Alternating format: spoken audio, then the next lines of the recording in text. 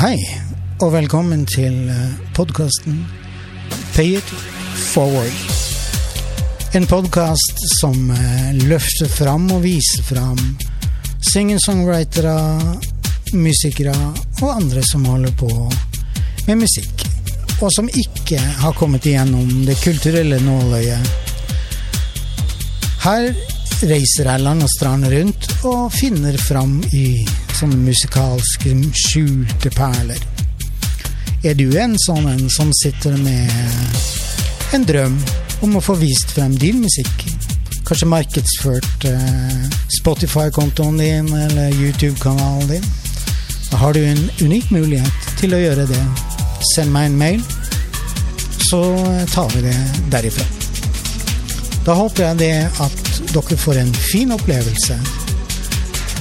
Velkommen til oss.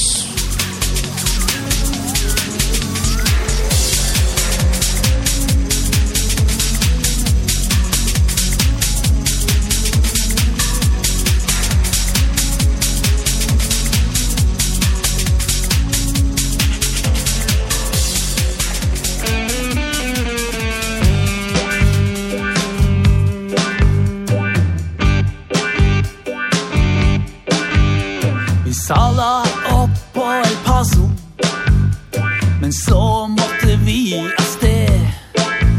Det ble første til høyre opp trappa til Amadeus musikkcafé. Vi ble værende utover kvelden. Vi remja og bælma og sang, for bandet på scenen var venner som vi alle har spilt med en gang. Det har blitt noen runder, min venn, men enda det mange igjen. Vi ungdom på vei til å bli gamle menn. Hvor har vi vært, og hvor skal vi hen? Jeg vet da fævlene.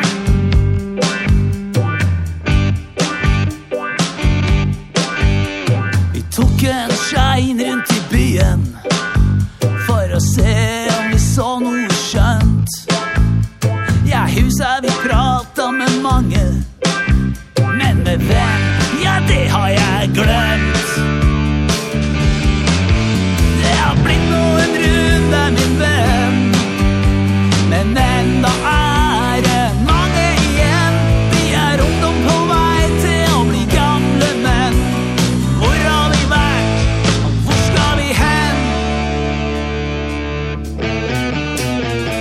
Jeg vet da fævlene, jeg.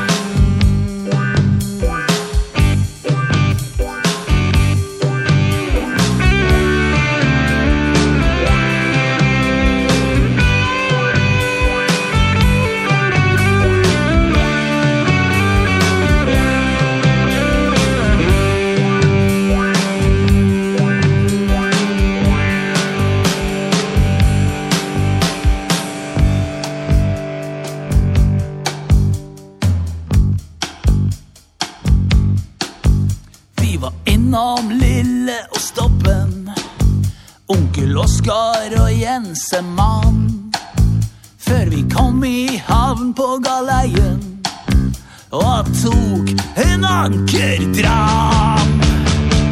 Ja, det har blitt noen runder, min venn, men enda det mange igjen. Vi ungdom på vei til å bli gamle menn. Hvor har vi vært, og hvor skal vi hen?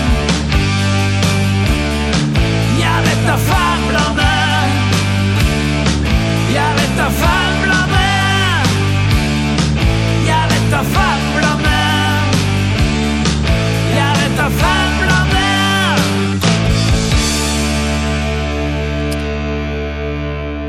Hei alle sammen, og hjertelig velkommen til enda en ny episode av podcasten Pay It Forward. Og i dag så det en litt spesiell dag for podcasten, fordi 22. mai i 2021, altså i fjor, så ble den første episoden på podcasten publisert. Og siden da så har jeg hatt 45 gjester på besøk her hos meg, når jeg tar med meg denne episodens gjest. Fordi at jeg har tatt turen til Telemark, nærmere bestemt til Kragerø, og vi skal atter en gang bevege oss inn i rockens univers. I Kragerø så befinner det seg et band som heter GRIBB, og vi skal snakke med vokalisten, den ene gitaristen og opphavsmannen til dette bandet. Jan Arild Neppi Hammer, hjertelig velkommen hit til meg på podcasten Pay It Forward. Tusen takk, det er veldig hyggelig å være her. Ja, og det er veldig hyggelig å ha deg her. Så, ja, da har vi gjort oss ferdig med høflighetsfrasene. Ja. Ja da. Du, sånn som jeg bruker å gjøre, så sier jeg alltid det at før vi blir mer kjent med deg og bandet, så har vi jo hørt en låt nå innledningsvis som heter Vet da Fævlane, som dere sier i dine trakter. Har du lyst til å si noe om den? Ja, det kan jeg godt gjøre. Det er jo, jeg lurer på om ikke det var en av de første låtene jeg skrev for GRIBB faktisk, fordi at det Vet da Fævlane da, det er et veldig typisk Kragerø-uttrykk, som vi alle sier her. Så når vi skulle prøve å dyrke den dialekten, så var vel faktisk den frasa der det første jeg tenkte på. Ja. Og så satt jeg og gnura litt på hva det skulle handle om da, og så ble det til at vi formet teksten som en slags byrunde da, så det nevner jo flere sånne utesteder i byen, sånne lokale plasser, og særlig det første da, som vi har spilt veldig mye på før i tida. Ja. Så sangen handler jo om at vi begynt å bli litt gamle eller voksne menn, men at vi føler oss som ungdom. Ja, ikke sant? Ja, og så det liksom den Vet da Fævlane en punchline bare da, ikke sant? I etter hvert vers og refreng. Ja, og for de som ikke forstår hva det betyr, så betyr det jeg har ikke peiling.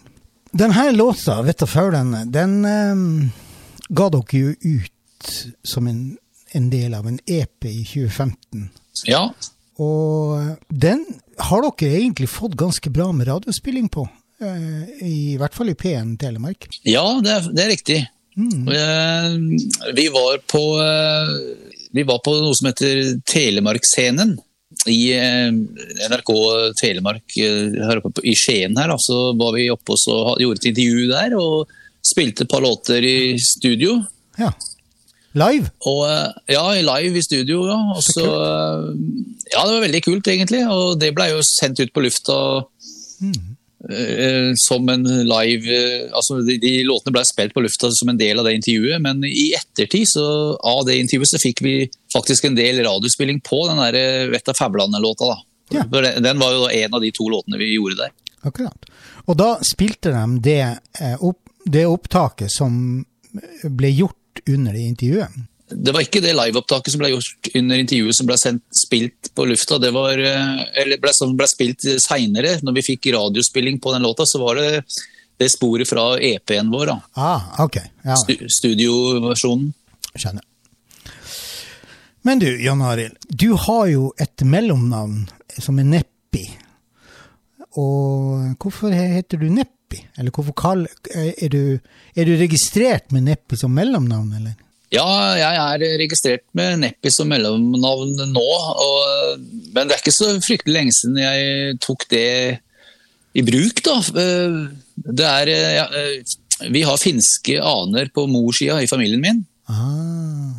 Så har jo hun da pratet om det her navnet, vet du, så lenge jeg kan huske det nesten, at det hadde vært artig å bruke det navnet da. Ja, ikke sant?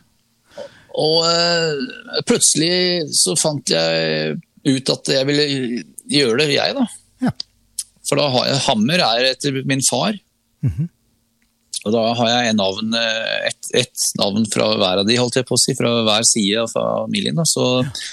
Og jeg er jo ganske stolt av den finske slekta, og synes det er litt kult også, ja, visst. Å ta det navnet med seg videre. Da. Det var jo min tippoldefar som kom til Kragerø, som het det, men han sa fra seg det navnet. Han bare gjorde sånn med fingeren i lufta og tok et navn ut av det blå. Danielsen ble det. Så kreativt. Ja, ikke sant? Men det var fordi han allerede den gangen tenkte at det var lettere å få jobb hvis han het Danielsen enn Neppi. Ja. Så det navnet bare forsvant ut. Men i disse tider så jo allting så enkelt, så jeg bare søkte på nettet og fikk innvilget det navnet etter nesten før jeg rakk å logge meg av. Men kalles du for Neppi, eller kalles du for Jan Arild? Nei, Neppi et mellomnavn, da, så det egentlig et etternavn som jeg bruker som et mellomnavn. Ja, ok. Så jeg heter jo, eller folk kaller meg enten Jan eller Jan Arild. Ok, ja, det så det noen som sier Neppi bare for moro skyld, da. Da vet jeg hva jeg skal kalle det her etter. Den god. Da blir det Neppi, vet du. det går bra. Men da jeg jo litt nysgjerrig på å høre litt mer om hvem du og selvfølgelig også bandets historie. Men vi kan jo starte med deg. Ja. Hva tid startet du med musikk? Har du hatt det fra morsmelka, eller? Ja, altså, interessen for musikk har bestandig ligget der. Ja. Helt siden jeg var så langt bak jeg kan huske, så det begynte jo med at jeg utforsket faren min sin platesamling, som bestod av sånne 7-tommer singler. Ja. Veldig mye. Beatles og Stones og Elvis og Hep Stars og sånt noe. Han hadde masse rock også da, på de singlene. Ja. Og selvfølgelig Stones og Beatles har jeg jo alltid, de har følt meg helt frem til, alltid likt de liksom. Ja. Så jo da, så det ble veldig tidlig klart at det var rock jeg likte da. Ja. Men så ble jeg jo selvfølgelig bare, det tok, altså når jeg ikke sparket fotball så hørte jeg på rockemusikk. Ja. Da jeg var guttunge. Og i tenåra så tok den interessen bare mer og mer overhånd, og jeg fablet vel ganske tidlig om at det hadde vært kult å være med i et band, da, men jeg kunne ikke spille noen ting. Nei. Jeg gikk rundt og sang for meg selv, og av og til offentlig i skolegården og sånt, men det var bare på tull da. Så jeg husker at jeg ble spurt om å bli med i et sånt lokalt band der jeg bodde på Hommersåk utenfor Sandnes da, når jeg gikk på ungdomsskolen. Mhm. Og da var jeg på audition hos et band som heter Hurricane, og jeg husker at det var noen av jentene i klassen, de sto på utsida og kikket inn vinduet, og jeg var fryktelig flau og nervøs, og det gikk jo helt opp skogen, så det var ikke noe bra i det hele tatt. Så selv om jeg kunne sangene sånn at jeg kjente låtene, da, så hadde jeg ikke begrep om å synge i riktig toneart eller noen ting, så det var helt ute. Så der hadde jeg noe å jobbe med da. Ja. Så gikk det et par år, så hadde broren min begynt å spille et band i mellomtida da han spilte trommer. Ja. Og vi satt ofte og pratet om musikk, en felles interesse vi hadde da. Så fortalte han det at de hadde øvd inn en låt av Stage Dolls da, som heter Soldier's Gun. Og det var jo et band som jeg var veldig fan av, og det jeg den dag i dag. Det vel en av de største eller sånne inspirasjonskildene jeg har hatt, som han Flakkene som låtskriver da. Ja, ikke sant. Men det en annen side av saken da, men i hvert fall så ble jeg med ned, og så for jeg ville høre på de da, når de spilte den låta. Og så visste det seg det at han der som var sanger i det bandet, han spilte også gitar. Det var en musikklærer fra Sandnes kommune, det som var der liksom og holdt litt styr på de ungdommene her. Okay. Og han spilte og sang de låtene de hadde lyst til å spille da. Så han plukket akkorder og viste frem. Men så visste det seg det da, at han hadde ikke den teksten der inne da. Nei. Og så tenkte jeg at den kan jo jeg utenat, så jeg tenkte jeg kunne skrive det ned på et ark for han, men det ville ikke han vite noe av da, så han bare sa til meg at da kan jo du bare synge den. Ja. Hvis du kan den teksten liksom, så de bare plasserte et mikrofonstativ foran meg og skjøv meg bort til det. Og så teltet brytteren opp, og så var det i gang. Ja. Og da gikk det jo mye bedre da, men det var jo ikke så her veldig vakkert da heller, men da traff jeg i hvert fall tonene sånn noenlunde da, og følte meg litt mer hjemme. Det var på en måte starten din det da? Det var faktisk det øyeblikket der. Ja. Siden det øyeblikket så har jeg synget i band. Sier du det, ja? Så det var startskuddet for det bandet som broren min og jeg da hadde, fordi at han der musikklæreren der holdt jeg på å si, han tredde bare tilbake sakte men sikkert etter hvert, fordi at han syntes at vi liksom klarte oss selv da, etter hvert. At han ikke trengte å være der med, så han liksom, ok, nå har jeg gjort min jobb, så lykke til gutter. Så da flyttet vi bandet ut fra skolen og opp til kjelleren hos mora mi, og hun kjøpte faktisk et brukt PA-anlegg til oss. Såpass? Ja, som vi hadde i øvingslokalet, og som vi dro med oss rundt på noen fritidsklubber og spilte på da. Så vi hadde det mye moro med det bandet der, altså. Ja. Og vi spilte faktisk inn en demo med 5 låter, 5 selvkomponerte låter, som ganske unge gutter. Ja, ok. Så det var der det startet da. Ja, ikke sant? Du fortalte det at i 1980 så oppdaget du Kiss. Ja. Og etter hvert så ble du i tur og orden introdusert for alle de her klassiske bandene fra 70- og tidlig 80-tallet via et program som het Heavy Rock Show, som gikk på lokalradioen. Og så begynte du å samle på vinyl. Ja. Og det her første ordentlige bandet som var ditt band, som heter Wicked Lester. Ja, det var det bandet vi snakket om akkurat faktisk. Ja, og det var det samme bandet, ja. Ja, det var det bandet som blei Wicked Lester. På den tida når jeg kom ned og sang med de, så hadde de ikke noe navn da. Men når vi 4 gutta som hadde installert oss i kjelleren hos mutteren, da fant vi det navnet da. Eller det vil si, det var jo jeg som fant på det navnet, fordi at Wicked Lester, det var et bandnavn som Paul og Gene i Kiss hadde før de startet Kiss. Ja. Og det her var jo en sånn der obskuritet, eller kuriositet heter det vel, som jeg tenkte at det er det ingen som vet. I hvert fall ikke på Hummersåk. Og da tok du jo selvfølgelig det navnet som bandnavn med den største selvfølgelighet. Ja da. Så det var ikke noe lur på det. Nei.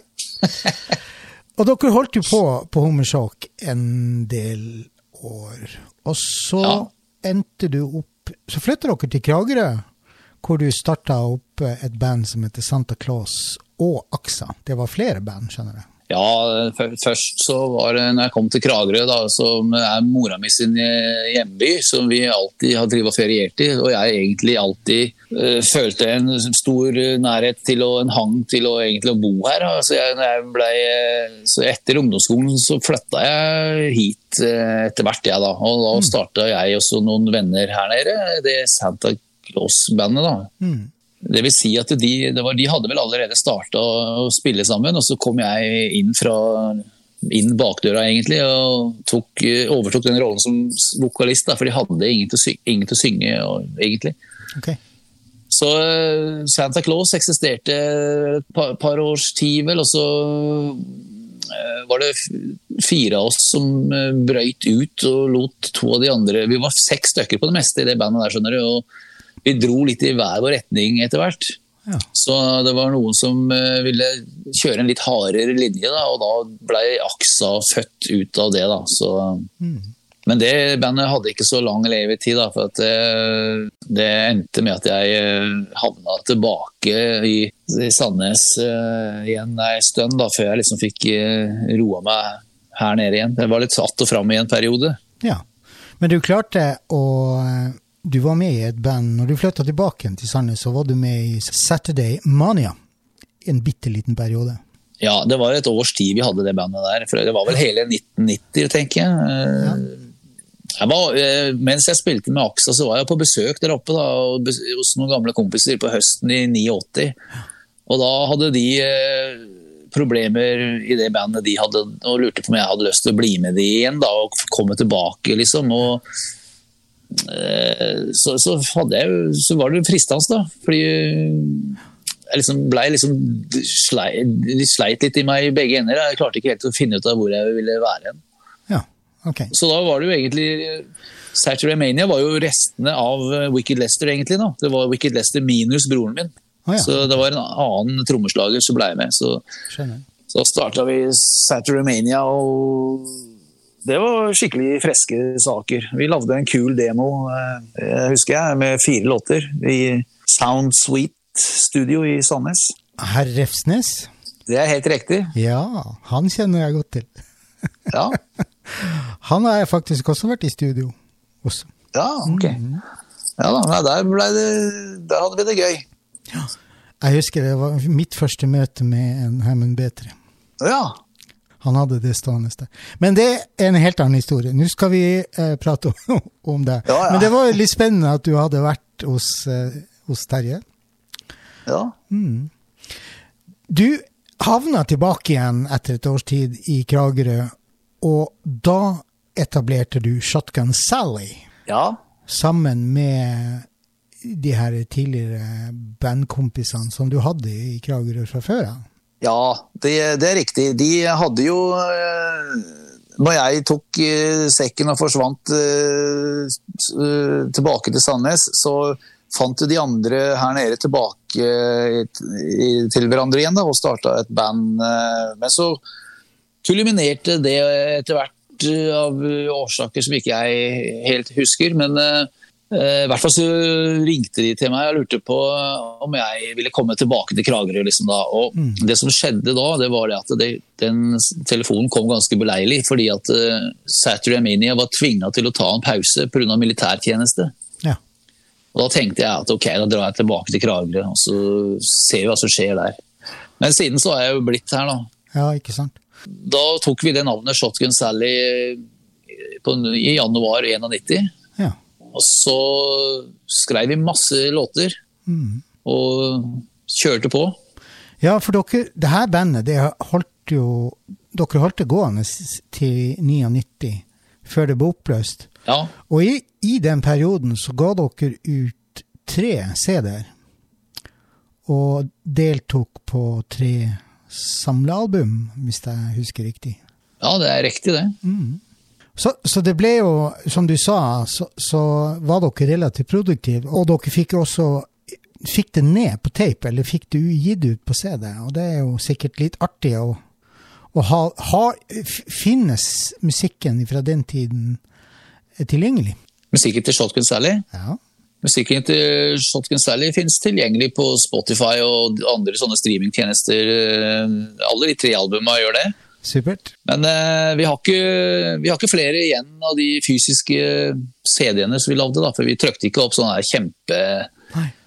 Ja, den første plata vår lavde vi faktisk 500 ekstra. Det er jo bra å bli kvitt de da, men det er lenge siden vi ble kvitt de nå, egentlig, så... De er det fortsatt etterspørsel etter da, så... Vi skal komme tilbake igjen til diskografien og hva som faktisk ligger tilgjengelig, for det er ganske mye.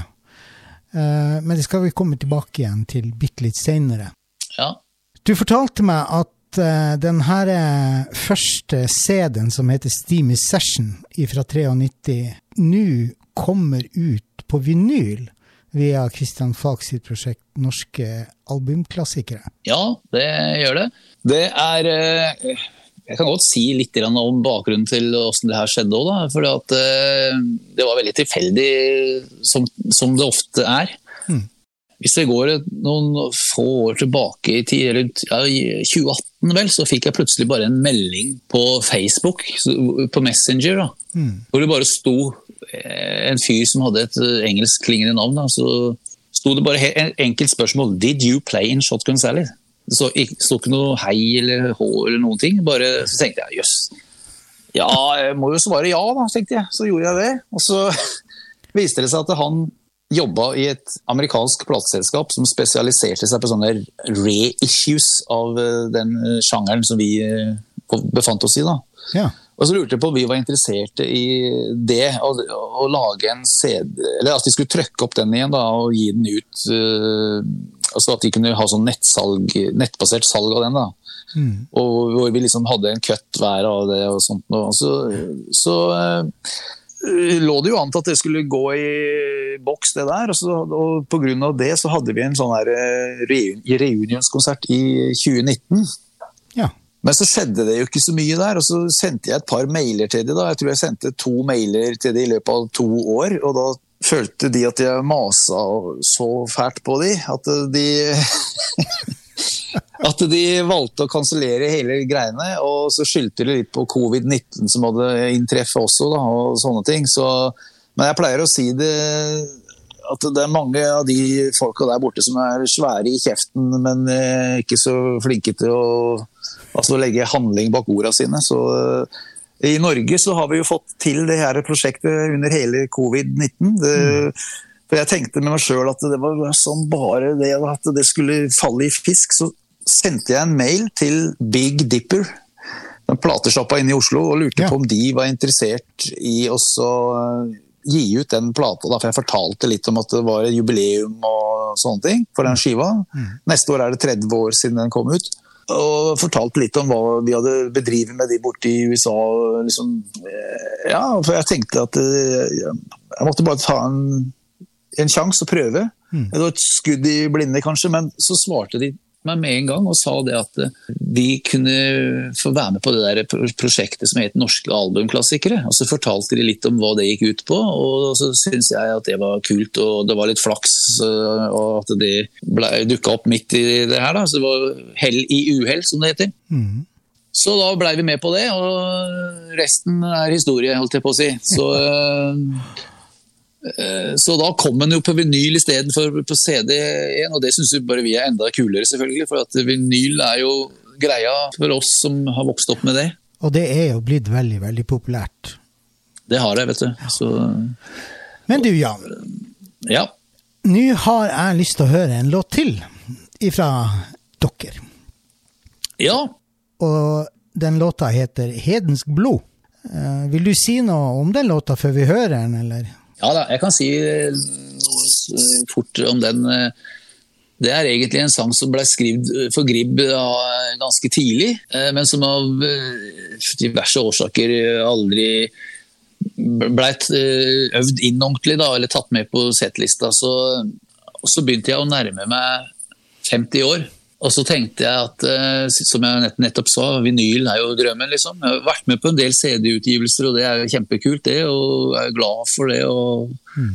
Men så tenkte jeg det at hvis ikke det bandet jeg spiller i får gitt ut en vinylskive før jeg blir 50, så må jeg bare gjøre det selv. Ja. Alene.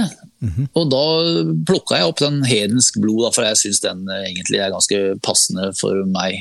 Så da ble det en single, og den låta spilte jeg inn, det var han Ken Louis Knudsen som spiller gitar i GRIBB nå i dag, han hjalp meg med den låta der og den plata. Og den gangen så var ikke han med i bandet da, men vi har jo alltid vært gode venner og spilt i band før i tida også, så vi spilte den inn under trappa i leiligheten hans, og så mastret vi den i et studio på Vestlandet som heter Wallcom. Ja. Og så trykte vi vinylen på Coastal Town Records i Egersund, på rød vinyl da, siden den heter Hedensk blod. Selvfølgelig. Ja, og låta ble da gitt ut på bursdagen min det året. På min 50-årsdag så slapp jeg den låta. Så kult da. Men i senere tid så har låta fått innpass på GRIBB sitt repertoar. Altså i dag så er den en del av vårt konsertrepertoar. Og denne her teksten her, den er relativt personlig. Ja, altså, ja, den er jo det. For at det er jo sånn jeg er, sånn som jeg forteller om i den sangen. Ok. Vet du hva? Jeg foreslår bare at vi hører på låta, og så kan vi skravle mer etterpå. Ja, flott det. Den er good. Da hører vi Hedensk blod.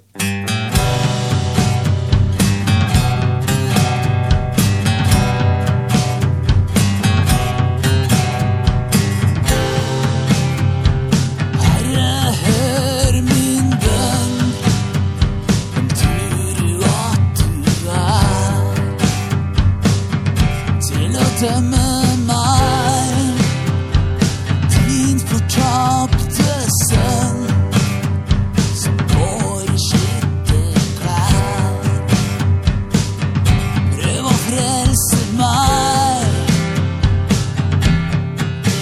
for jeg har ingen tro. Mitt hjerte banker hedens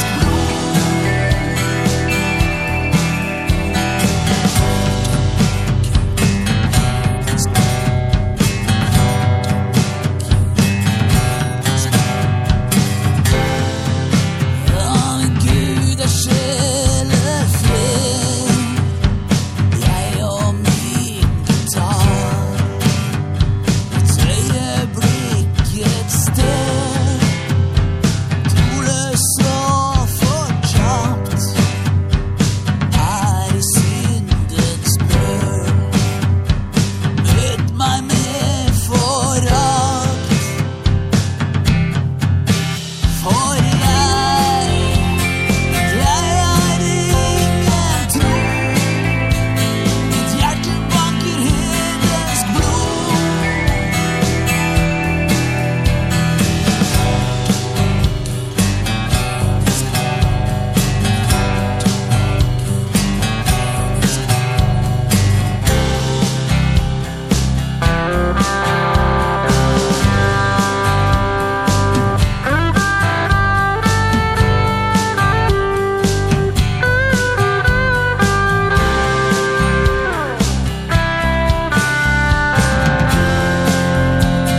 Jeg har ingen tro. Mitt hjerte banker hedensk blod.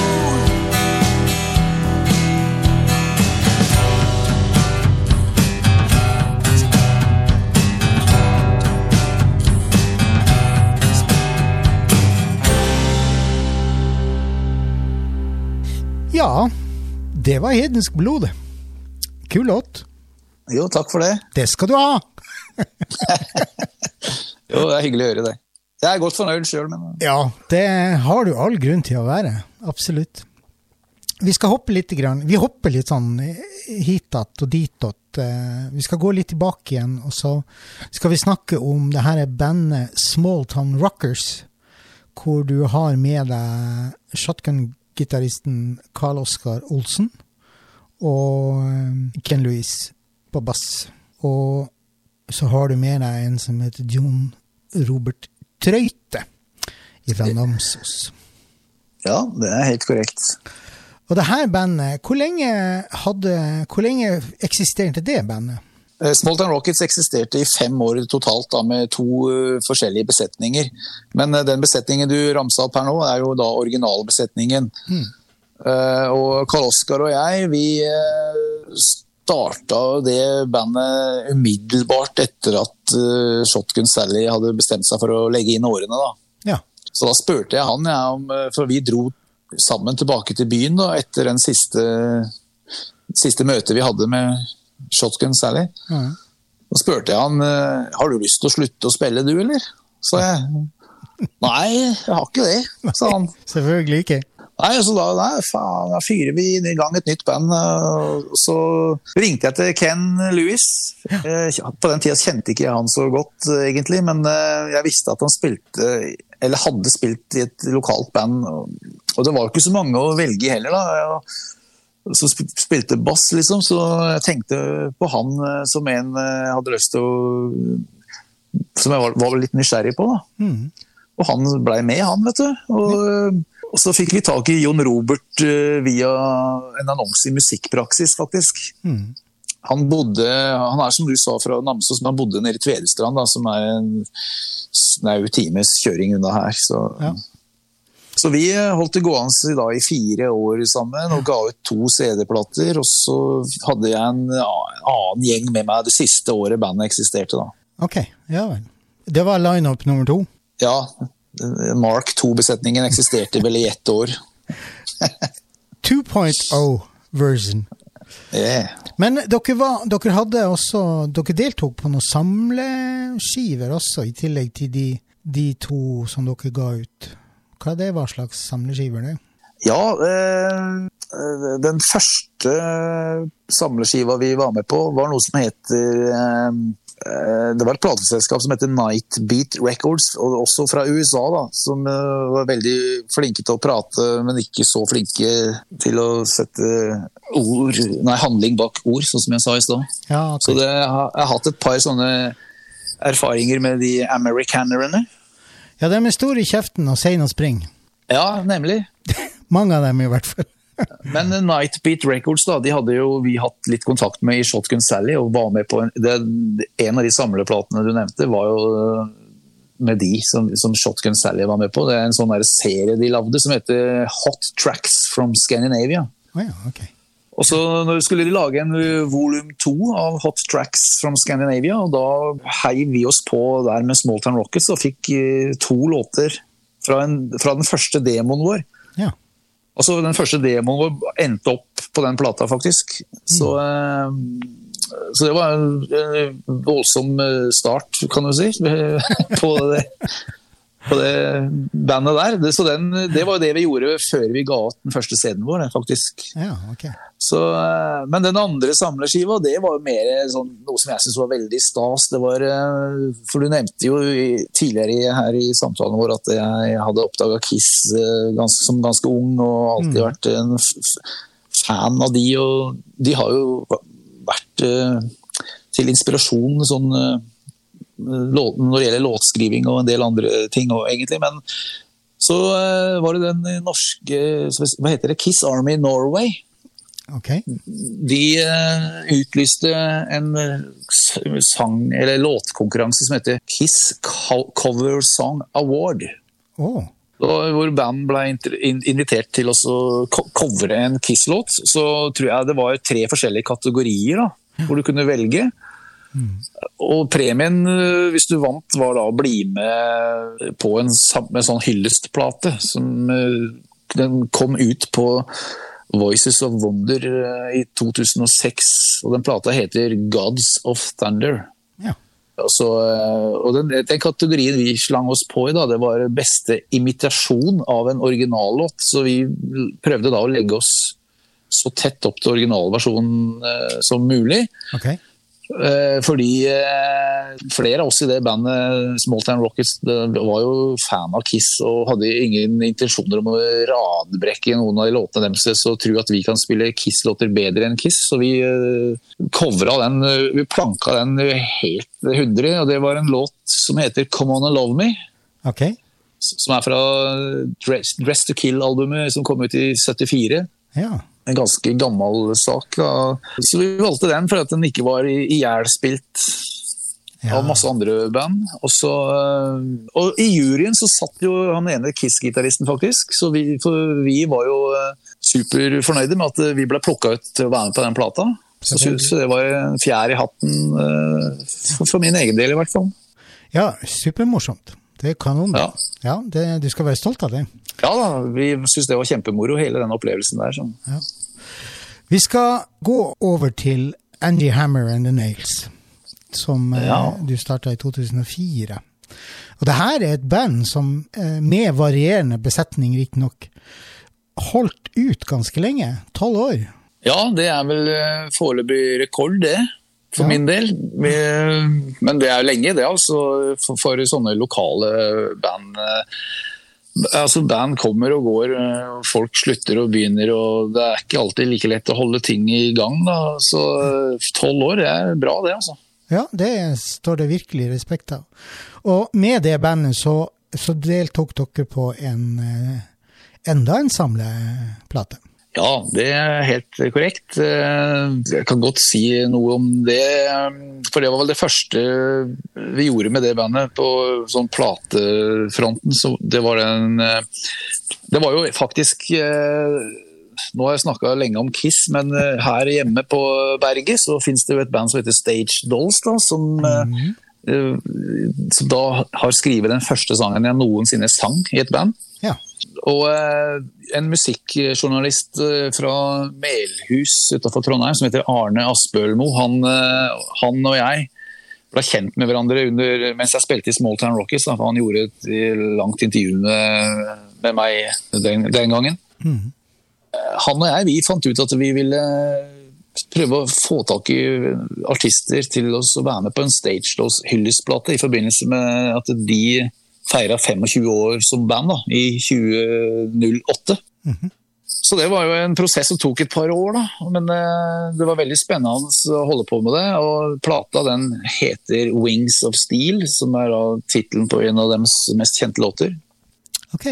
Og det eneste vi belønnet oss selv med var å få, han spilte jo i et band han også, så vi spilte inn hver vår låt og tok de med på skiva. Det var den eneste lønna, holdt jeg på å si, vi tok ut av det prosjektet. Det var at vi var med på plata som artister for å hylle bandet. Og ellers så var det bare masse arbeid. Ja, veldig moroarbeid, riktig nok da. Det alltid mye arbeid når du skal gi ut en skive. Ja, men det var et lokalt selskap som heter Nøkken Records da, som forbarmet seg over det prosjektet og ga ut den plata. Og så hadde vi et heidundrende release-party på Rosendal scene i Trondheim. Og ja, det er jo noen kjente band med på plata. Return er med, Claudia Scott er med, Liv Marit Vevik var med, Sie Gubba var med, de er Too Far Gone var med. Så det ja. Så det var en del kjente folk som var med. Enda en fjerde i hatten. Ja, for all del. Ja. Jeg synes det er veldig moro å tenke på at jeg har vært med på å hylle både mitt norske og mitt amerikanske favorittband, så det er stas. Absolutt. Angie Hammer and the Nails, dere klarte å skvise ut 3 CD-utgivelser i løpet av de 12 årene dere hang ihop. Ja. Så nå begynner det å fylle seg opp på utgivelsesfronten.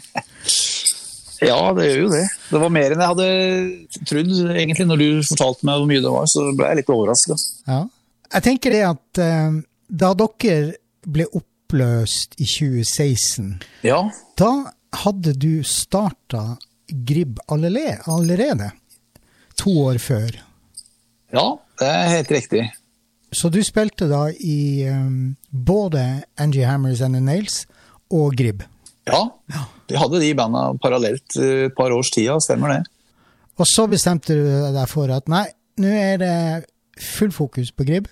Ja, det var en naturlig overgang da, for interessen dabba litt av i det andre bandet, så det var en sånn naturlig, det var ikke noe dramatikk rundt det egentlig, så mens interessen var helt på topp i det ene bandet, eller på oppadgående, så var den litt på nedadgående i det andre bandet, så det var en naturlig valg.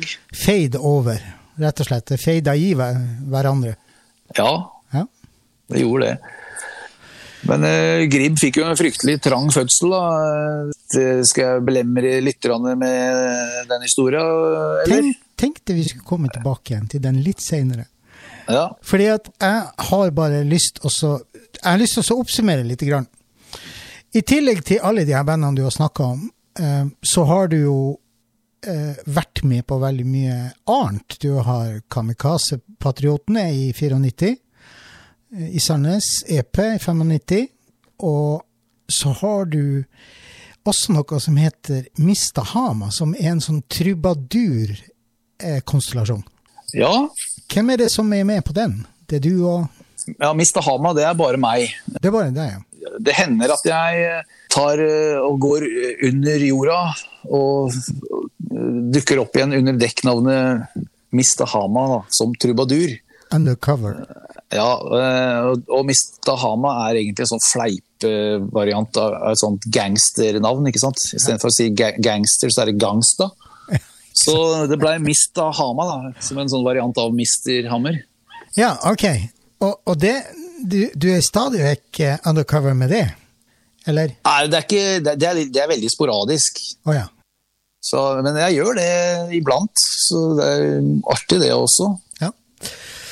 I tillegg til Mista Hama, så hadde du jo et Tom Petty-prosjekt som heter The Damn Torpedoes, og Alex som en hyllest til Tom Petty. Ja, nei da, så det er helt riktig det. Tom Petty and the Heartbreakers er jo et av mine absolutt favorittband, og Tom Petty har vel kanskje etter hvert som jeg har blitt eldre, så har han vært kanskje den veldig stor inspirasjonskilde som låtskriver og som bandleder og det der med å være kompromissløs i forhold til det du tror på. Hva skal jeg si? Det er ikke mange artister hvor jeg synes at det er verdt å ha alle platene som den artisten har gitt ut, men Tom Petty en sånn artist, synes jeg da. Ja. For der det ikke mye dårlige ting, altså der det masse gode saker, og det som også veldig kult med Tom Petty og en solo og med The Heartbreakers, det at han favner veldig breit, liksom, synes jeg. Det inspirert av britisk blues, det til og med tidligere så var det litt new wave-takter inne i bildet, og det litt country, eller sånn southern, de jo fra Gainesville i Florida, men likevel så klarer de å holde det uttrykket innenfor en sånn ramme, da, så at det flyter ikke helt ut, det kontrollert, men veldig variert. Ja, ikke sant. Og det en stor styrke, synes jeg da. Tom Petty har vel oppnådd legendestatus per i dag, tror jeg. Ja, det ikke langt unna i hvert fall. Nei, hvis ikke så bestemmer vi det her og nå. Helt klart. Ja. Vi har herved utnevnt Tom Petty som legende. Ferdig snakket. Ja, ferdig snakket. Ja.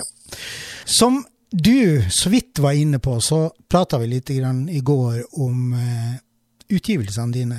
Og i løpet av de her 28 årene fra 93 til 2021, så har du da gitt ut 15 album, fordelt på 5 forskjellige konstellasjoner. Shotgun Sally, som vi har vært innom. Salton Rockers med 2 album. Angie Hammer and the Nails. Der har dere 3. Og GRIBB har 4. Og så har Jan Arild Neppi Hammer 3.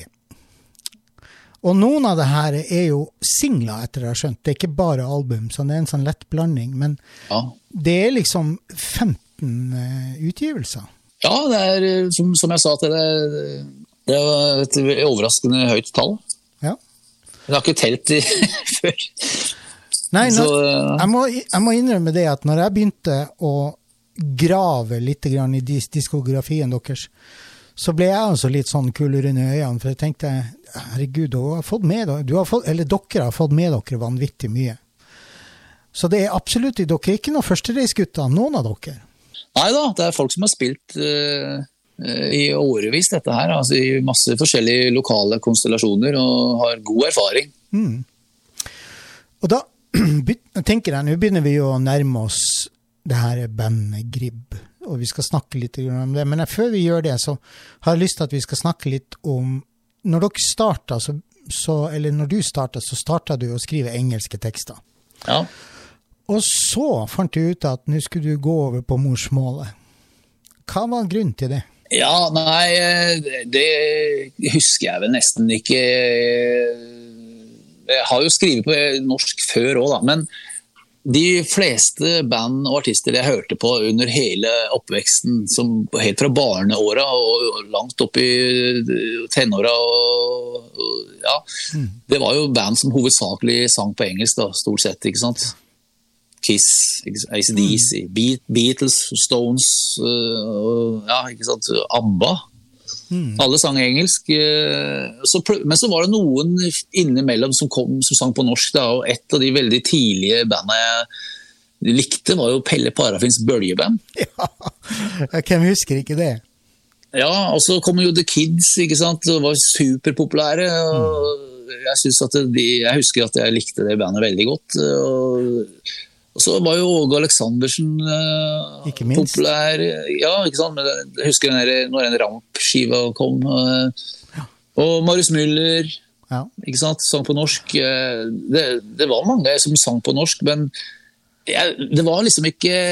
Jeg vet ikke helt hvorfor, men det var først når Dum Boys kom ut, at jeg liksom tenkte at wow, fader heller, altså, det går an også å si ting...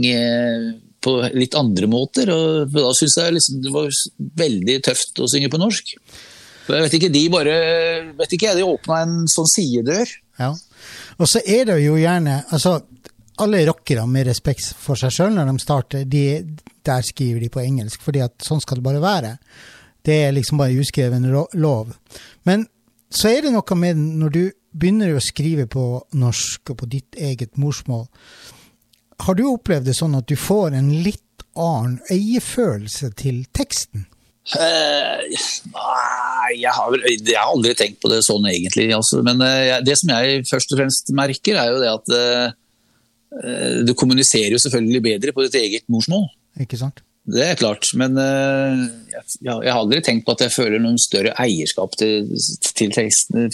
Egentlig, I hvert fall, jeg har ikke tenkt på det sånn egentlig jeg da, men jeg har jo, før vi startet med GRIBB da, så siden du, bare for å fullføre det svaret på det spørsmålet ditt, så det jo, jeg hadde jo ganske tidlig, midten av 90-tallet vel, så det var jo da jeg ga ut en Sandnes-EP'en, for da var jeg tilbake I Sandnes og spilte inn noen låter med noen gamle venner der borte, og da skrev jeg på norsk, det tror jeg var første gang jeg skrev på norsk. Eller det der Kamikaze-patriotene som du nevnte I 94, der også lagde vi sanger på norsk når jeg tenker meg om. Da skrev jeg tekster sammen med Mats Sørsdal, som nå spiller bass I GRIBB. Ok. For han var med I det bandet der, det Kamikaze. Det var han som fant på det navnet. Ja, ok. Så jo da, så på den tiden der så var vi jo veldig DumDum-fan, og for så vidt også Raga Rockers og Jokke og Valentinerne, ikke sant? Alle de her jo ordsmer, så vi falt veldig for det norske, å synge på norsk da, at det var veldig kult. Det var liksom mye tøffere plutselig. Enn det hadde vært før. Vi følte vel kanskje at det var litt snilt da, I gamle dager, for å si det forsiktig. Så, ja, ikke sant. Ikke til forkleinelse for noen egentlig, da, men det var en gang sånn vi følte det. Men når vi skulle starte med GRIBB, så da følte jeg egentlig at nå tida moden for oss å synge på dialekt. Ikke bare på norsk, men synge sånn som vi snakker. Så da ble det norsk og kragerøsk 24/7 da. Ja, hvorfor ikke? Og I dag så det jo, altså, I dag det ingen som rynker på nesen hvis man synger på dialekt. Nei, heldigvis. Heldigvis så har vi kommet et stykke på veien der. Når det gjelder coverlåter, så har jo du sagt at coverlåter et nødvendig onde når man ikke nødvendigvis verdensberømt I Bergen. Men dere I GRIBB, dere har valgt å helt bevisst å styre unna de her mest opplagte coverlåtene, og heller utfordre publikum med litt sånne utradisjonelle coverlåtvalg, som for eksempel sin egen stil med Jannicke, Flåkjeft med Marius Müller og Stopp med Jokke, bare for å nevne noen få. Hvorfor har dere valgt å gjøre det sånn? Fordi det vel flere grunner til det, men vi tenkte at vi har ikke lyst til å være nok et band som spiller splitter pine, liksom. Det en kjempekul låt, men vi føler jo at nesten alle andre har spilt den, så da trenger ikke vi å gjøre det. Vi har ikke lyst til å være det bandet, liksom, så...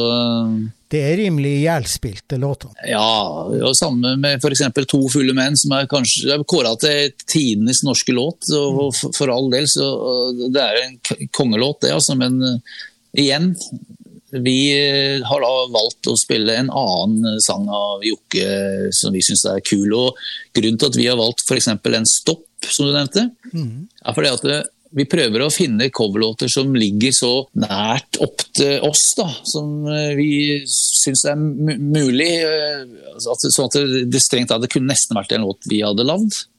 At når vi veksler med å spille covers og våre egne, så skal liksom ikke, så det ikke være sånn her kjempestor forskjell I sjanger. Sånn, det fortsatt høres ut som GRIBB. Ja, nettopp. Ok.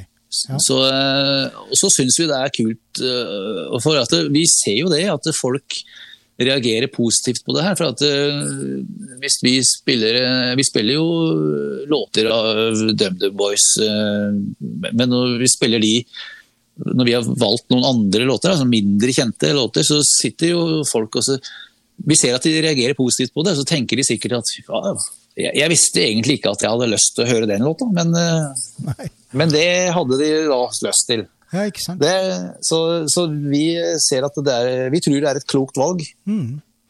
Ja, for der så sinnssykt mye bra musikk som blir litt sånne B-side-låter, som burde fortjent å komme mer frem enn akkurat de her største monsterhittene som veldig mange i den sjangeren dere beveger dere i spiller. Ja, det det vi jo tenker. Ja. Men nå skal vi snakke om GRIBB. Og som vi nevnte tidligere, så jo GRIBB dagens lys i februar i 2014, og det kom som en konsekvens av at dere spilte på Romjulsrocken i Kragerø året før, og da hadde dere fått stablet opp den her gamle Shotgun Sally-gjengen på beina, i forbindelse med at det var 20 år siden dere ga ut den første CD-en deres. Og da fikk veldig mye bra tilbakemeldinger. Var det som var årsaken til at dere bestemte dere for at nå føder vi GRIBB? Ja, det var jo det da, for vi hadde det jo selvfølgelig veldig moro den kvelden der, for det var veldig løs jakke og uhøytidelig egentlig. Det var jo lenge siden vi hadde spilt sammen i Shotgun. Og kvelden gikk veldig bra, så vi hadde jo fått stablet originalbesetninger på beina. Jeg husker ikke hvor mange låter vi spilte, men vi tok et sånn best-of-sett da.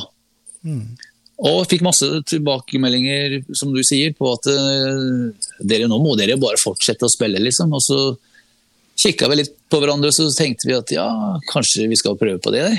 Men så var det da, at flere av oss følte vel på en måte at vi var litt ferdig også med Shotgun Sally da. Det et band som hører fortida til, og som egentlig ikke, hvis det bandet skal være en del av fremtiden, så burde vi jo egentlig skrive nye låter, og ikke bare være sånn mimreband da. Ja, ikke sant. Så derfor så foreslo jeg det at vi kutter ut det Shotgun-navnet, så kaller vi oss for GRIBB, og så skriver vi låter på norsk. Det var jo et forslag som jeg lanserte for de andre. Ja. Og så ble alle med på det da. Men nå er vi jo tilbake til den trange fødselen som jeg nevnte i sted her. Da falt jo først bassisten av Lasse, og så kom Ken Lewis Knudsen, som i dag gitarist i GRIBB. Han kom inn fra han som spilte bass i Small Town Rockets, han spilte da nå plutselig bass i GRIBB, den nye konstellasjonen. Så det var, men så av først diverse årsaker så datt de ut en etter en. Det var litt jobbsituasjoner og litt andre ting, også så private ting og litt forskjellig, som gjorde at til slutt så sto jeg og så en som heter Vegard Ebbia, han som ble egentlig den første stabile gitaristen i GRIBB da. Han og jeg måtte ut og lete etter folk. Så vi hadde et langt opphold i GRIBB den første tida der, og så før vi fant en trommeslager fra Sørlandet som heter Leif Helge Alvestad, som vi fikk kontakt med via noe musikkannonse et eller annet sted, og så en danske som heter Mikael Jensen, som bor litt utenfor byen her. Så vi fire da, når vi omsider kom sammen, så var det liksom den første stabile besetningen til GRIBB da, og det var vi fire som også spilte inn den første EP-en i Vilberg Studio her i Kragerø. Ja. Men så var det diverse ting som følte til at altså underveis så har jo i dag så det bare jeg igjen av den besetningen. Ja, ok. Jeg tenkte vi skulle presentere de her andre guttene. Han Ken Lewis Knudsen, ja, som gitarist og jeg vet ikke om man skal kalle korist i et rockeband, det blir jo litt feil, men han synger nå i tillegg. Synger kor. Ja, han korer når han føler for det. Ja, ikke sant? Han har vært med en stund, har jeg skjønt. Ja, altså han da... han jo den tredje gitaristen i GRIBB egentlig da, hvis du tenker helt tilbake fra starten av bandet, som jo da første var Karl Oskar Olsen, som... For det ble jo føda ut ifra Shotgun Sally. Ja, ikke sant. Så var det Vegard Ebbia som var nummer 2, og så når han trakk seg på grunn av plager med tinnitus, så ble Ken Lewis Knudsen spurt om han ville være med, for han begynte jo å spille gitar for en del år siden, etter å ha vært bassist og trommeslager. i flere år. Så han ble med, han har ytret et ønske overfor meg flere ganger om at han har lyst til å spille det som vi kaller for klassisk norsk rock da. Ja. Og da var jo GRIBB egentlig som hånd i handske for han. Ja, ikke sant? Og han har jo spilt både bass, trommer og gitar i løpet av sin musikalske periode, eller tid da. Veldig allsidig kar, skjønner jeg. Ja, han et musikalsk monster, han, og han komponerer jo musikk også, så etter at han kom med i bandet, så har han bidratt med det musikalske også. Ja, ikke sant. Og så har vi Mats Sørsdal, som Mr. Bassman. Yes. Han har du egentlig kjent ganske lenge, helt siden 1991 har jeg skjønt. Ja, vi hadde jo visst om hverandre en stund før det også, da, men det var noen felles venner av Mats og meg som dro oss med opp på en låve utenfor byen her, hvor flere band pleide å øve i gamle dager. Ja. Og vi skulle bare opp og jamme egentlig, og spilte noen Motorhead-låter og AC/DC og litt sånn, ja, så etter det så vi bare vi fikk en god kjemi, han og jeg, så vi ble fort veldig gode venner da, og hang mye sammen. Ja. Og spilte i band sammen før også da. Ja, etter det jeg har forstått så spilte dere i Percolator og Belly Macadam i 91-92 og Kamikaze-patriotene som vi snakket om i 94, pluss The Damn Torpedoes, det her Tom Petty-prosjektet dere hadde. Ja, det stemmer. Så han har vært med i GRIBB i noen år nå. Han ble med i 2017, mener jeg husker. Ja. Og så har vi han Gard Solum, da, han som du nevnte i stad. Han har jo også en relativt god historie bak seg. Og hva var det han kom inn i GRIBB? Ja, han det siste tilskuddet, da. Den siste GRIBBen som har blitt klekket ut. Så han ble med i bandet i fjor sommer. Og ble bare kastet hodestups rett inn det var omtrent det første han gjorde, det var å bli med og spille inn den nye singlen vår, altså vi ga ut i fjor sommer. Ja, ok. Så han fikk en ilddåp, men han tok det på strak arm, han, vet du. Men han har spilt i lag med deg før i 2004, da du startet Angie Hammer and the Nails. Da var han med deg. Ja, det stemmer. Da øvde vi hjemme hos han, husker jeg, i garasjen hans. Ja. Så han har også egentlig fulgt deg sånn i ganske mange år. Ja, altså før vi spilte sammen så hadde jo Gard og jeg, vi visste også om hverandre, men vi hadde vel ikke blitt noe særlig kjent med hverandre da. Men jeg husker at vi spilte sammen på en jam session tidlig på 90-tallet en gang. Ja. Eller midt på 90-tallet, eller når det var. For vi spilte, jeg ble med et sammensatt band og så sang et par låter da. Forelsket i læreren blant annet. Og Basket Case med Green Day. Ja, det stemmer, det var det. Ja. Så da vi skulle starte Angie Hammer and the Nails bandet, så spurte jeg Gard om han ville bli med da, og det sa han ja til, og så øvde vi som sagt hjemme hos han da, men etter at han forsvant ut av det bandet etter et år eller to, jeg husker ikke helt, men siden da så har han og jeg hatt litt sporadisk kontakt. Jeg tror ikke han har spilt så mye faktisk i de årene der. Han var riktig nok med i noe som heter RCB, og det kan hende han har spilt litt på siden opp gjennom med det bandet der, som rock, country og blues. Og så var han vel kanskje med i Tørste og de forskjellige? Ja, men det var tilbake på 90-tallet igjen, mener jeg husker. Så jeg husker ikke helt hvor lenge det bandet der eksisterte heller, men det var et sånt partyband på 90-tallet. Ja, ok.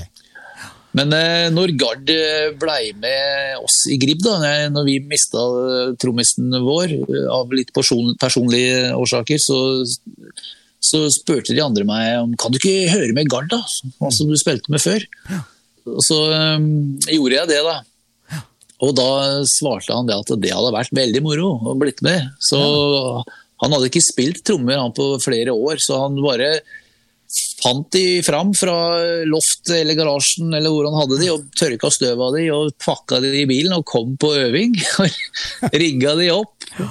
Og jeg vet ikke, han hadde 1 eller 2 øvinger før vi spilte inn denne låta. Du tenker på Inneliv? Ja, Inneliv, ja.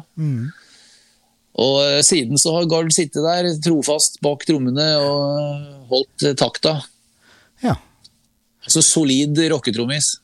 Da har vi egentlig rekt over. Det eneste vi ikke har snakket noe om, eller vi har kanskje snakket mest om, Jan Arild Neppi Hammer. Og du da det siste medlemmet. Men vi er jo blitt relativt godt kjent med deg etter hvert. Ja da, jeg føler vel at det handler mye om meg, det her.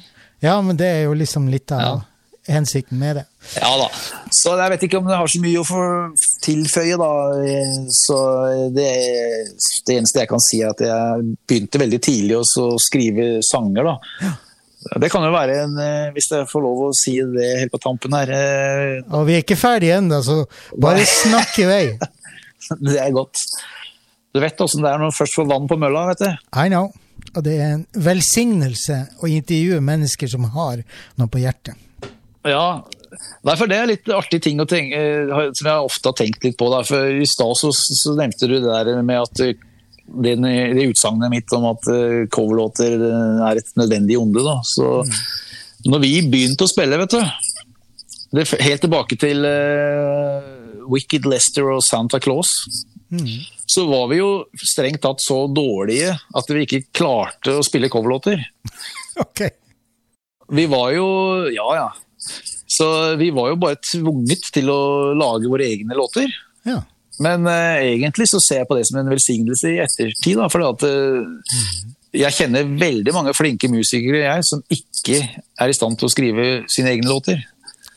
Ja. Så da tenker jeg det at jeg husker at vi ble litt uglesette da, på den tida, men samtidig så har jeg ofte tenkt at det kanskje bunnet litt i misunnelse også. Ja, kanskje det. Så jeg har alltid prioritert å skrive egne sanger, for det gir en helt annen opplevelse eller følelse når du får tilbakemeldinger fra folk som sier at de har hatt en god opplevelse ved å lytte på en av låtene dine, da, ikke sant? Så er jo det gir deg noe. Da tenker du at hvis du vet at du har treffet noen da, med det du har laget, sitte og laget selv, så er det en ganske deilig følelse faktisk. Det er en veldig tilfredsstillende følelse. Og apropos låt, tenker jeg det at det er... Nå skal du få hvile kjeften din litt og drikke litt vann, fordi at nå skal vi få høre en låt til som heter Ei på si. Ja. Har du noen bevingede ord å komme med om den låta? Ja, altså, jeg kan si at alt er sant, bortsett fra titelen. Ok. Da hører vi rett og slett på låta Ei på si.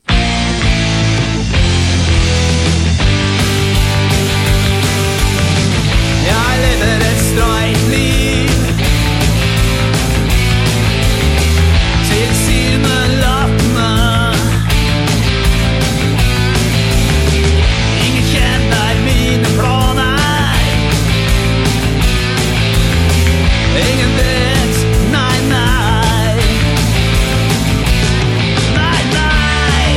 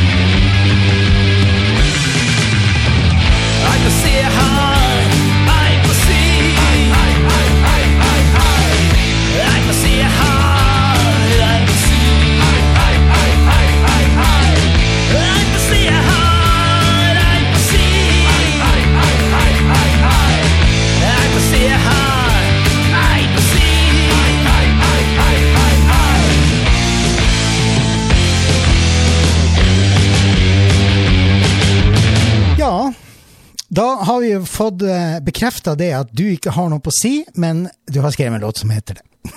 Ja. Nå har vi fått ta del i en særdeles lang og innholdsrik musikalsk reise for din del.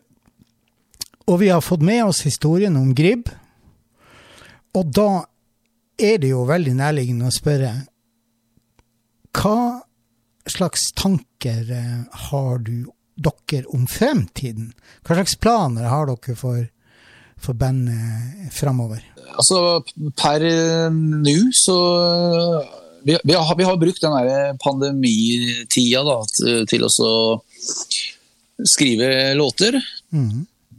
Og har jobbet flittig på øvingslokalet under den tida vi hadde lov til å treffe hverandre nå. Så det var jo en periode hvor vi ikke kunne gjøre det, så det var jo en liten pause der selvfølgelig. Ja. Men vi har jobbet med nye låter, og nå skal vi i gang og spille de inn da, til noe som vi forhåpentligvis skal bli et album som vi kan gi ut i løpet av det året her. Blir det vinyl? Nei, det gjør nok ikke det dessverre i denne omgangen da, men på senere en gang så skal vi ikke se bort til at vi gir ut noe mer på vinyl. Ja. Det skal i hvert fall ikke stå på meg, hvis det for å si det sånn, men i denne omgang så blir det nok digital utgivelse da. Og der det, jeg vet ikke, vi har vel 10-11 låter på blokka som hvorvidt alle blir så på, altså vi må jo være godt fornøyd med det før vi gir det ut selvfølgelig, så noen av de relativt ferske, men på en god dag kan det gå. Ja. Så jeg vet ikke, vi får bare se da, hvor mange låter vi ender opp med da, men at det skal bli en plate av det føler jeg meg ganske trygg på. Spennende, jeg gleder meg allerede til den neste skiva. Jo, takk skal du ha. Det må jeg si. Når det gjelder konserter, altså nå begynner det å slippe opp litt grann, og har dere noen tanker og ideer om det å komme ut på veien? Jeg vil jo tro at det jo der dere helst vil være. Ja da, vi booker litt spillejobber innimellom da, selvfølgelig, og vi prøver å balansere det med familieliv og diverse andre forpliktelser, men som du sier, da slipper vi opp igjen nå, og vi har satt noen konserter fremover nå mot sommeren og litt etter sommeren, altså da skal vi vi skal spille her i Kragerø, ja. På en liten lokal musikkfestival i sommer, og så blir det tur til Farsund og til Tønsberg. Det blir sannsynligvis en tur til Askim og Moss. Ja. Så ja, det var det jeg kom på i farta i hvert fall. Og så har vi et ønske om å spille på festivaler selvfølgelig, for at først og fremst kanskje her i Telemark da, siden vi telemarkinger, men gjerne andre steder også. Det viktigste egentlig at vi treffer det riktige publikummet da, for at vi ønsker jo også få musikken vår ut til folk, at folk skal høre låtene våre, så vi tenker at festivaler et veldig bra utstillingsvindu. Absolutt. Så det gøy å være på festival. Så det noe vi gjerne vil, så det må vi prøve å få litt mer fart på akkurat det greiene der. Altså. Spennende. Jobbe litt mer inn mot det. Ja. Det begynner dessverre å nærme seg slutten for denne lille koselige kaffedrøsen vår, Jan Arild. Og det snart på tide å si ha det bra. Men vi har en låt til som vi skal snakke litt om. Og det var den låta vi nevnte i stad, som heter Inneliv. Og det den siste singelen dere slapp i fjor. Ja. Har du lyst til å si noe om den låta før vi avslutter? Ja, så den har vi gitt ut i samarbeid med et selskap som heter Sound Promotion. Og de har jo klart å få den inn på diverse radiostasjoner, så den har fått en del radiospilling. Ja. Og det jo selvfølgelig ikke feil. Absolutt ikke. Så det vi godt fornøyde med, og synes det moro. Og får stadig vekk høre at folk har hørt den på radio. Så det moro da. Og så sangteksten jo da det handler jo om den covid-19-pandemien og den usikkerheten som oppstår i det den der nyheten slår ned, liksom, og alt stenger, og du står overfor en sånn usynlig fiende som ingen vet hva og det var jo veldig masse usikkerhet på den i starten der, husker jeg, og så det jo, teksten jo en form for en oppramsing av observasjoner som jeg gjorde meg under den tida. Ja.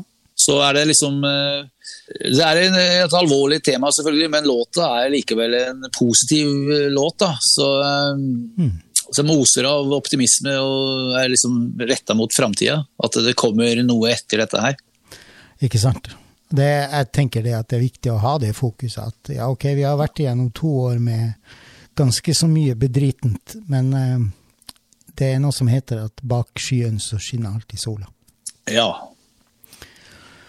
Dersom du en musiker, singer-songwriter, kanskje dere har et band, sånn som GRIBB, eller kanskje du skriver poesi eller dikt, og du kunne tenke deg å få vist frem det du holder på med gjennom et sånt dybdeintervju, sånn som vi har her nå. Eller kanskje du kjenner noen som du mener fortjener å bli fremsnakket og få vist frem det de har av talenter, enten innenfor musikk eller poesi og dikt. Kan ikke du sende meg en heads up med å sende meg en mail? Den mailadressen, den finner dere som vanlig i denne brødteksten til denne episoden. Alle som sender meg mail får svar. Og i tillegg til mailadressen så finner dere også linkene til GRIBB. Neste lørdag så skal vi reise en tur til Oslo. Og vi skal møte en dikter, en sangerinne og en forfatter som heter Lisa Bonat Stjernø. Og vi skal få høre både sang og dikt resitert av Lisa selv. Men det må dere nesten vente med til neste lørdag, med å høre noe mer om. Ja vel, Neppi. Først og fremst så må jeg få takke deg for bandet GRIBB, for at jeg fikk lov til å gjøre dette intervjuet med deg. Det har vært en utrolig fin opplevelse å bli kjent med både deg og bandet. Tusen takk skal du ha. Og så har jeg lyst til å benytte anledningen til å ønske dere lykke til, deg og guttene dine, på denne videre reisa. Og kjempenysgjerrig på det albumet som dere slipper nå. Hvis jeg heldig, så klarer jeg kanskje å få lurt deg tilbake igjen ved en senere anledning. Ja, det blir ikke vanskelig. For det her var veldig moro, Gunnar, så det bare å sende noen røyksignaler, så kommer jeg ridende. Jeg ringer, og du bringer. Flotte greier. Da sier Jan Arild Neppi Hammer fra bandet GRIBB og meg, takk for oss, og ønsker deg som lytter der ute en riktig god dag, hvor enn dere måtte befinne dere i verden.